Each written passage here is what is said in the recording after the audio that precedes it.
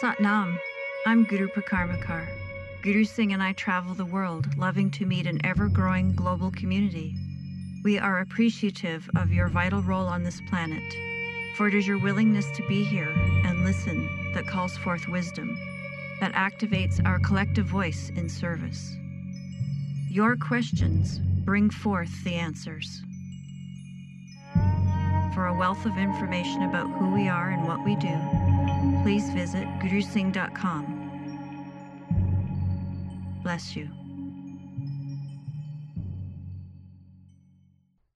Let's breathe ourselves into this room. Satnam. So that we don't breeze through the end of class without paying our respects. Remind me that we'll chant a call tonight at the end of class for Yogi Iyengar, who passed away at the age of 96. A story very much like Mr. Pilates, where a person is born with a withered body, and because of the crisis of that withered body, discovers through that ingenious nature of human consciousness a pathway to restore the vitality of that body and then to maintain the vitality. If you read any of the accounts, at the age of 90, which was 6 years ago, he could still do a headstand for 30 minutes without any shaking. Yeah, so imagine even you doing a headstand for 30 minutes without any shaking. So remind me to, and it segues perfectly into tonight's and to this week's theme. I'll be teaching tonight, Sunday. Monday night is a special class, celebration of the birth date of Yogi Bhajan, Monday night, so please come. There'll be, if for no other reason, there will be cake and yogi tea. And then I'll be teaching Tuesday. I'll be also teaching Thursday, I believe, and then I go to the East Coast for a bit. This weekend we have a really celebratory course. It's a course called Beyond the Basics, and it's a course that everyone that has either taken or thinks of taking or hasn't ever thought of taking. How's that for an inclusive audience? Level 1 teacher training. It's really going to be a great course taught by many of the teachers that teach in the Level 1 program. So please see what that's all about. The level of violence everywhere in today's world is alarming to the normal human consciousness. But to those of us who are aware of the cycles that are required in order for evolution to truly take place, it's simply part of the cycle. The threat of the lack of safety is a genetic stimulant to achieve safety. And it's not something that takes place in the intellect. It's something that takes place at the level of our DNA. It then reverberates up through our cellular structure. It activates certain glands and organs. Those glands and organs secrete their peptides and hormones. That blood chemistry then goes through the hypothalamus of the limbic system of the brain. The hypothalamus registers the blood chemistry and concludes. And in that conclusion, register radios to the pituitary gland, which in that case is not your third eye, it's your master gland. It operates at both levels. The master gland then responds with, this is how I feel, and this is what I think about it. And all of that ultimate component takes place in the head brain. And this has been going on for millions and hundreds of millions of years, because the brain that we have in our head has evolved over a massive amount of time. From a one-dimensional brain to a two-dimensional brain to a three-dimensional brain, until now the common brain is a four-dimensional brain. What you work on in here is the development of something beyond that.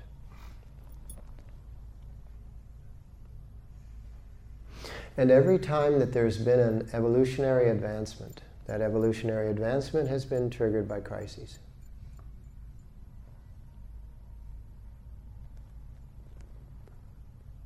Because crises registers down into the DNA. And the DNA creatively responds with an evolutionary opportunity to survive.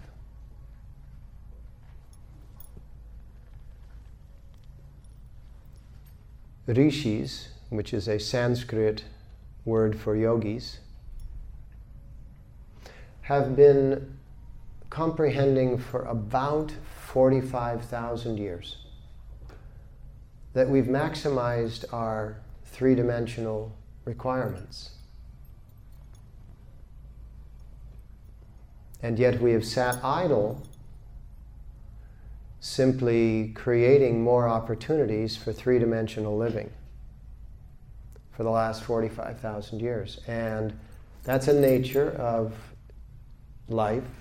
Life becomes indolent when not stimulated.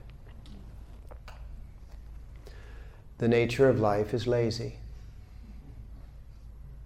Because as poets have said in many different ways, the moment you're born, you're busy dying.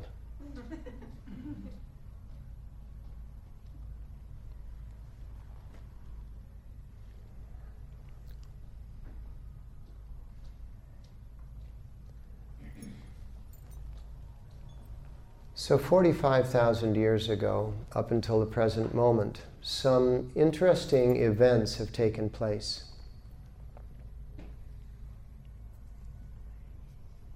Up until about 11,800 years ago, there was an ice age in place in the portions of the Earth that were close to the south or closer to the South and North Pole, and this included Europe, much of Europe. And during those periods of ice, our ability to grow anything is wiped out. And so from the natural nature of the human being as an herbivore, the human being, by necessity, becomes a carnivore.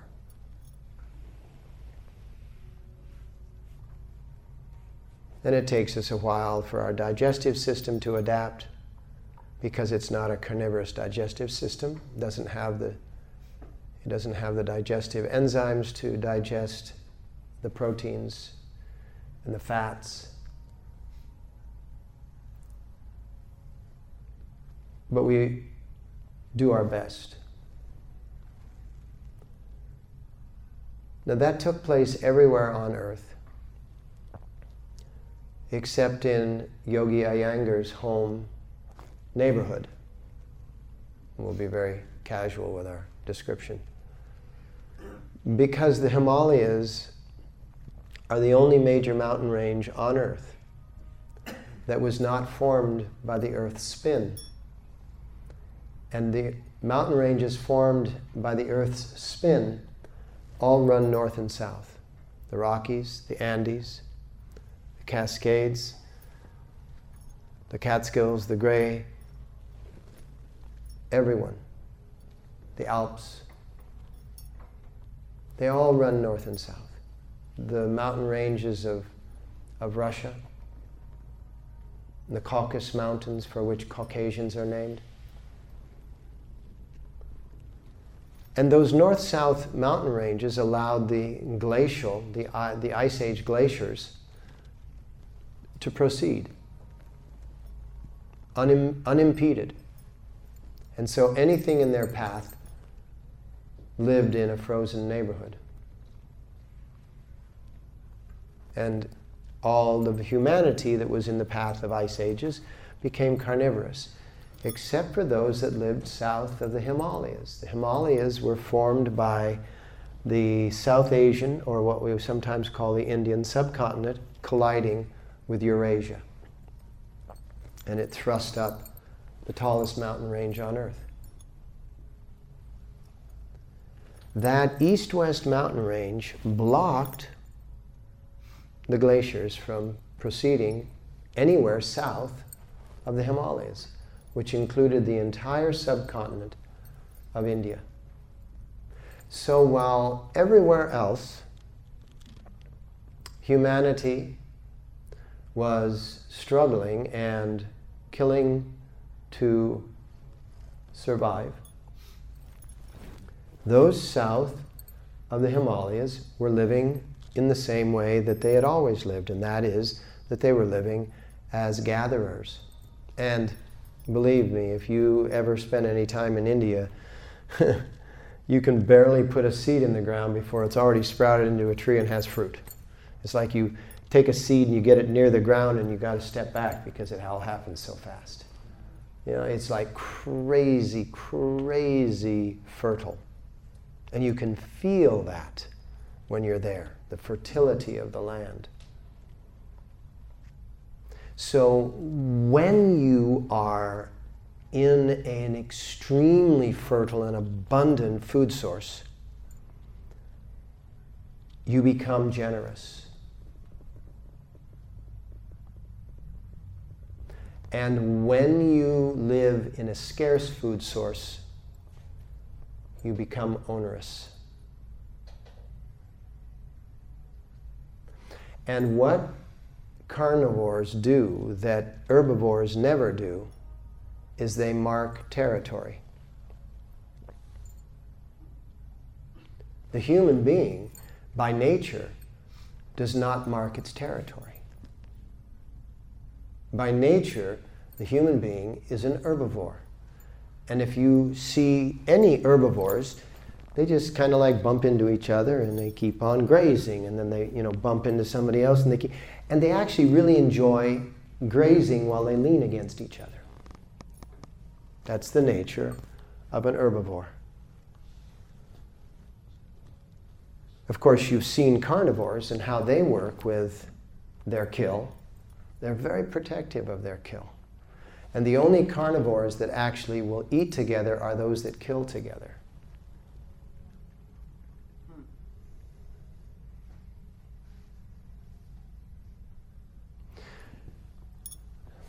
Ten to 7,000 years ago, something else transformed this now omnivorous creature, because now at 11,800 years ago, the ice ages receded, and we're now in what's called an interglacial period, the longest of which has only been 12,000 years, and we're like 11,850 years into normal range of interglacial period, which means a period in which there's not an ice age, is somewhere between 8 and 11,000 years.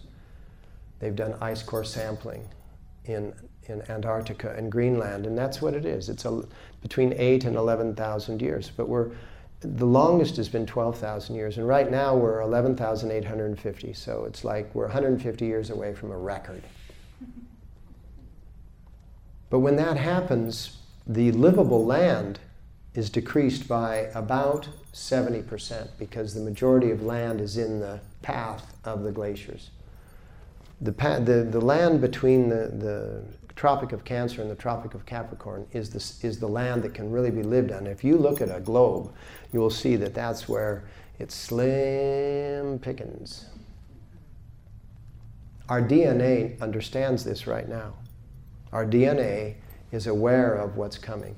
Just so that you don't keep looking at my hand, I picked up a ladle. It was red hot almost, and so I burned myself. So get over it. Because otherwise it's like, what is that? What is that? I understand. So we're there. We're right there. And our DNA feels the threat. So everything is threatening us. Jews are threatened by Muslims. Muslims are threatened by Christians. Christians are threatened by Christians. I'm not trying to belittle any of the religion. I'm just saying this is the way it is. Whites are threatened by blacks. Blacks are threatened by this. This is threatened by that. Americans are threatened by Mexicans. Mexicans are threatened by drug cartels. Americans love drug cartels. They support them. It's just, there's never been more insanity, because at the DNA level, we understand the nature of the threat that we are facing, even though it's not necessarily immediate. What we don't understand is the pathway through. And that is the heart brain. The head brain wants to be a hero. And so it will identify the problem and search for the solution. The heart brain doesn't want to be a hero. The heart brain says, problem, solution, evolution. Here's the pathway through. Forget them both.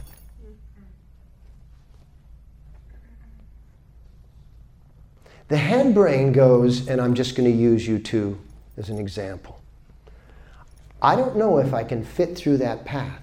As a matter of fact, when I'm fitting through that path, I don't know if he or she is going to steal my wallet. So I'm going to shoot them both, hope that they fall to the side, and then I'll just get on through. That's the head brain. And I do it, and I get on through, and what am I called? Because I've attached that activity to a flag, a symbol of male dominance. And I'm called a patriot, after honoring the patriarch. And that's the system that we have set up as carnivores to gather territories because we're insecure. And it's dominant all over the world now, because any dominant gene overcomes a recessive gene. And a recessive gene is a non-aggressive gene.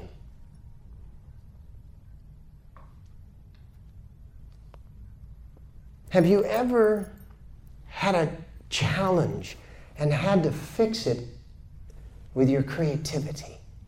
And you go, where is that piece of string that I have saved for a very long time? That would fit this job perfectly, correct? Yeah. That's where the earth is right now. Because even South Asia, India, has been dominated since the British invasion, economic invasion. And they're now just as much carnivores and crazy capital marketing, consuming. When we used to go there in the 70s, there was barely a refrigerator in the entire nation, but if a family owned a refrigerator, they invited you over for a food. And the refrigerator would sit in the living room so that everybody knew that they owned one. And here we had traveled 12,000 miles to be in India, and for breakfast, they served us toast with ketchup and cornflakes. And they served it from their refrigerator. I don't mean every day, I mean one time. And we went, let's go back to the village. The idea that in India is that piece of string that will fix that little thing that you have a great need for. And that great need is called existence. And the piece of string is higher conscious practice technology, Iyengar, Hatha, Kundalini, Tantric, Ashtanga, Kriya, Yoga. You've got to make it a part of your world. Because if your body isn't flexible, neither is your emotion, neither is your mind. And if your body and the emotion and the mind isn't flexible, then your brain is in charge of your being. And what did Iyengar say? Yogi Iyengar said, as I live to whenever I'm going to live to, I must have a fit body so that I am not a slave to its inabilities. And if my body has inabilities, my emotions will have disabilities. And if my emotions have disabilities, my mind, my brain will dominate me. Because it will always be pointing out the dualities that I'm surrounded by. And so that little piece of string sitting in India that Yogi Bhajan brought over, that Yogi Iyengar brought over all those years ago, is essential to activating the heart brain, a medical fact. The neurology in the heart does not see obstacles or potential obstacles. It doesn't see anything but the pathway through. Because it beats 60,000 miles of blood every beat of the heart. Every beat of the heart, 60,000 miles of blood run through your system. Because it moves from the arteries to the capillaries, and the capillaries are literally microscopic, and they only allow a single cell through in a single file, and your body contains 60,000 miles of capillaries. Medical fact. So every beat of the heart, 60,000 miles of the pathway through, the pathway through, the pathway through, the pathway through, the pathway through. It doesn't have time. If it took out time to think, what if those two are going to attack me? You're dead. The heart stopped beating for a few seconds. You're dead.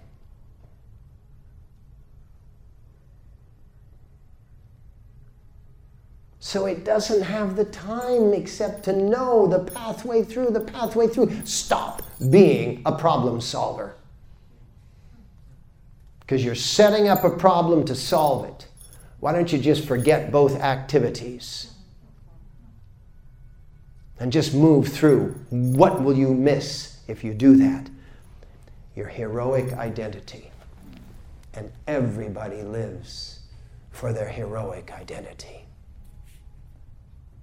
Men want to look like a hero.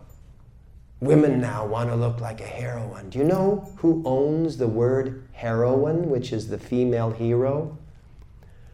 Bayer and Company own the name heroine. I have an ad from 1870, and in that ad it says, Bayer, the company for your pain. A little pain, take aspirin. Big pain, take heroin. Learn your history. Otherwise, life is just a mystery. The idea that we no longer will need to be heroes and heroines is going to be a complete disassembly of the human epigenetic system. Everything, our nation states, our religions, our economic systems, everything is based on a hierarchical nature. So this is not something that we walk out of Yoga West and say, it's done. But we don't have till the end of the century. We have about, well, the bell curve looks like a 32-year curve to the apex. So we probably have about 25 years to become masters. That means that you're going to have to take a little bit of time, a wee teensy-weensy bit of time out of your day job on a daily basis to commit to your life job, which is to become a master that sees the world through your heart brain, that sees every problem as unnecessary, and simply sees the pathway through and demonstrates it rather than preaches about it, because the pathway through is not follow me. The pathway through is follow you, the you in you. When you can follow the you in you, you are at the gateway of the pathway through. Get over your issues. Get completely over them because they're crowding your time space. Because you should just do your job and then do your life job. Because your issues take up like about 6 hours and 31 minutes every day. I hope you just think about that number. Because I just pulled it out of thin air, but it reminds you of, my issues do take a while, don't they? You set up your obstacles so that you can overcome them and feel like, wow, look what I've done. That obstacle doesn't exist. It doesn't. Haven't you ever had an obstacle just disappear and you go, where did it go? Then you start looking for it. Where did that damn thing go? I can't just go forward like this. It's like insane. What will people think? Heart brain. The pathway through. But you can't get to your heart brain if your head brain thinks it's dangerous.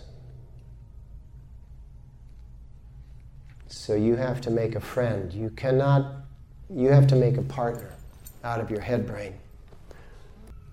And when you make a partner out of your head brain, you're the junior partner. So don't challenge it. Work with it. The greatest activity of accessing the heart brain is conscious breathing. So every day, set up a period of time in which you're going to consciously breathe. The only way that you can remain in your head brain is if your body is not in desperate need. Therefore, stretch into your body glove on a daily basis. Also, tend to the glands and organs that produce the emotions, so that your emotions are tools that you use, but not masters that use you. And then suddenly your life changes. Things don't become ridiculously easy. They just become simple. You always know in every situation that if you boil it down to the center, you have leverage. But the problem is that all of those emotions are keeping you outside of your center, and so you have no leverage whatsoever. Now, right now, there's an additional stimulant happening in the cosmos. There's this thing called cosmic winds, which then translate into galactic winds, which then translate into solar winds or stellar winds. Solar stellar winds are winds that race through our solar system at about 40,000 miles an hour. Galactic winds are winds that are outside the solar systems that race through the system at about 400,000 crazy numbers, miles per hour. And then the cosmic winds are winds that are just beyond comprehension. The thing of it is that these winds, if you were in them, you wouldn't even feel them, but you would be affected by them. Because out there, everything is so thin that the wind is not actually affecting your molecular or cellular structure. It's affecting your subatomic structure. And that's what's happening right now. And those winds are caused by the constant turmoil that takes place with the redshift that's still taking place from the initial stages of that explosive bang. That is not the only one. They're happening all over the multiverse. There are universes upon universes upon universes upon universes upon, and there's no count, there's no limit. They're expanding faster than we could ever possibly count. So it appears to be infinite, but the only thing that is infinite is nothing, from which those somethings are expanding. But right now, we've reached a sublimation point. What happens when you expand H2O? What is H2O? What happens when you compress it and then expand it? What happens? What's the compression of water? Ice. Compressing it by cooling it, right? And what happens when you begin to expand it? It becomes water, it becomes a liquid, then it becomes a gas. Every time it passes from one form, from a solid to a liquid, from a liquid to a gas, is called a sublimation. Massive amounts of additional energy is required to move it from one level to the next. It's not just a simple flow. It's a torrential turbulence. It's a torrent. And right now, we're passing from one level of the redshift, which is the expansion of the universe. Everything inside of you is expanding. Everything around you is expanding. You are probably somewhere in the neighborhood of 7 to 10 times larger than you were when you were 20. But so is everything else, including the instruments that we measure you with. So you just appear to be the same size as you always were, and that's Einstein's basic theory of relativity. If you don't have a relative standard to measure against, everything seems to be the same. But nothing ever is. And so this moment is not only this incredible evolutionary moment on Earth, it's a completely evolutionary moment in the cosmos. We're running through this gigantic sublimation. And that means that if you don't have yourself set properly, you're going to pull out your gun as a police officer and shoot a young innocent boy 6 times without even a thought. And I want you all to remember something. That is not the actions of a bad person. That is the actions of a person that isn't prepared for what is happening. And that is the majority of humanity. The majority of humanity is not prepared. You need to be. Because going through the next 60-some years, you need to be prepared. So you need to not be drowning in your career. You need to be staying in your career. But it cannot consume you. What you should be consumed by is the opportunity to find the pathway through without being a hero. You're the greatest thing that's ever happened because you exist. Because you exist. Boom.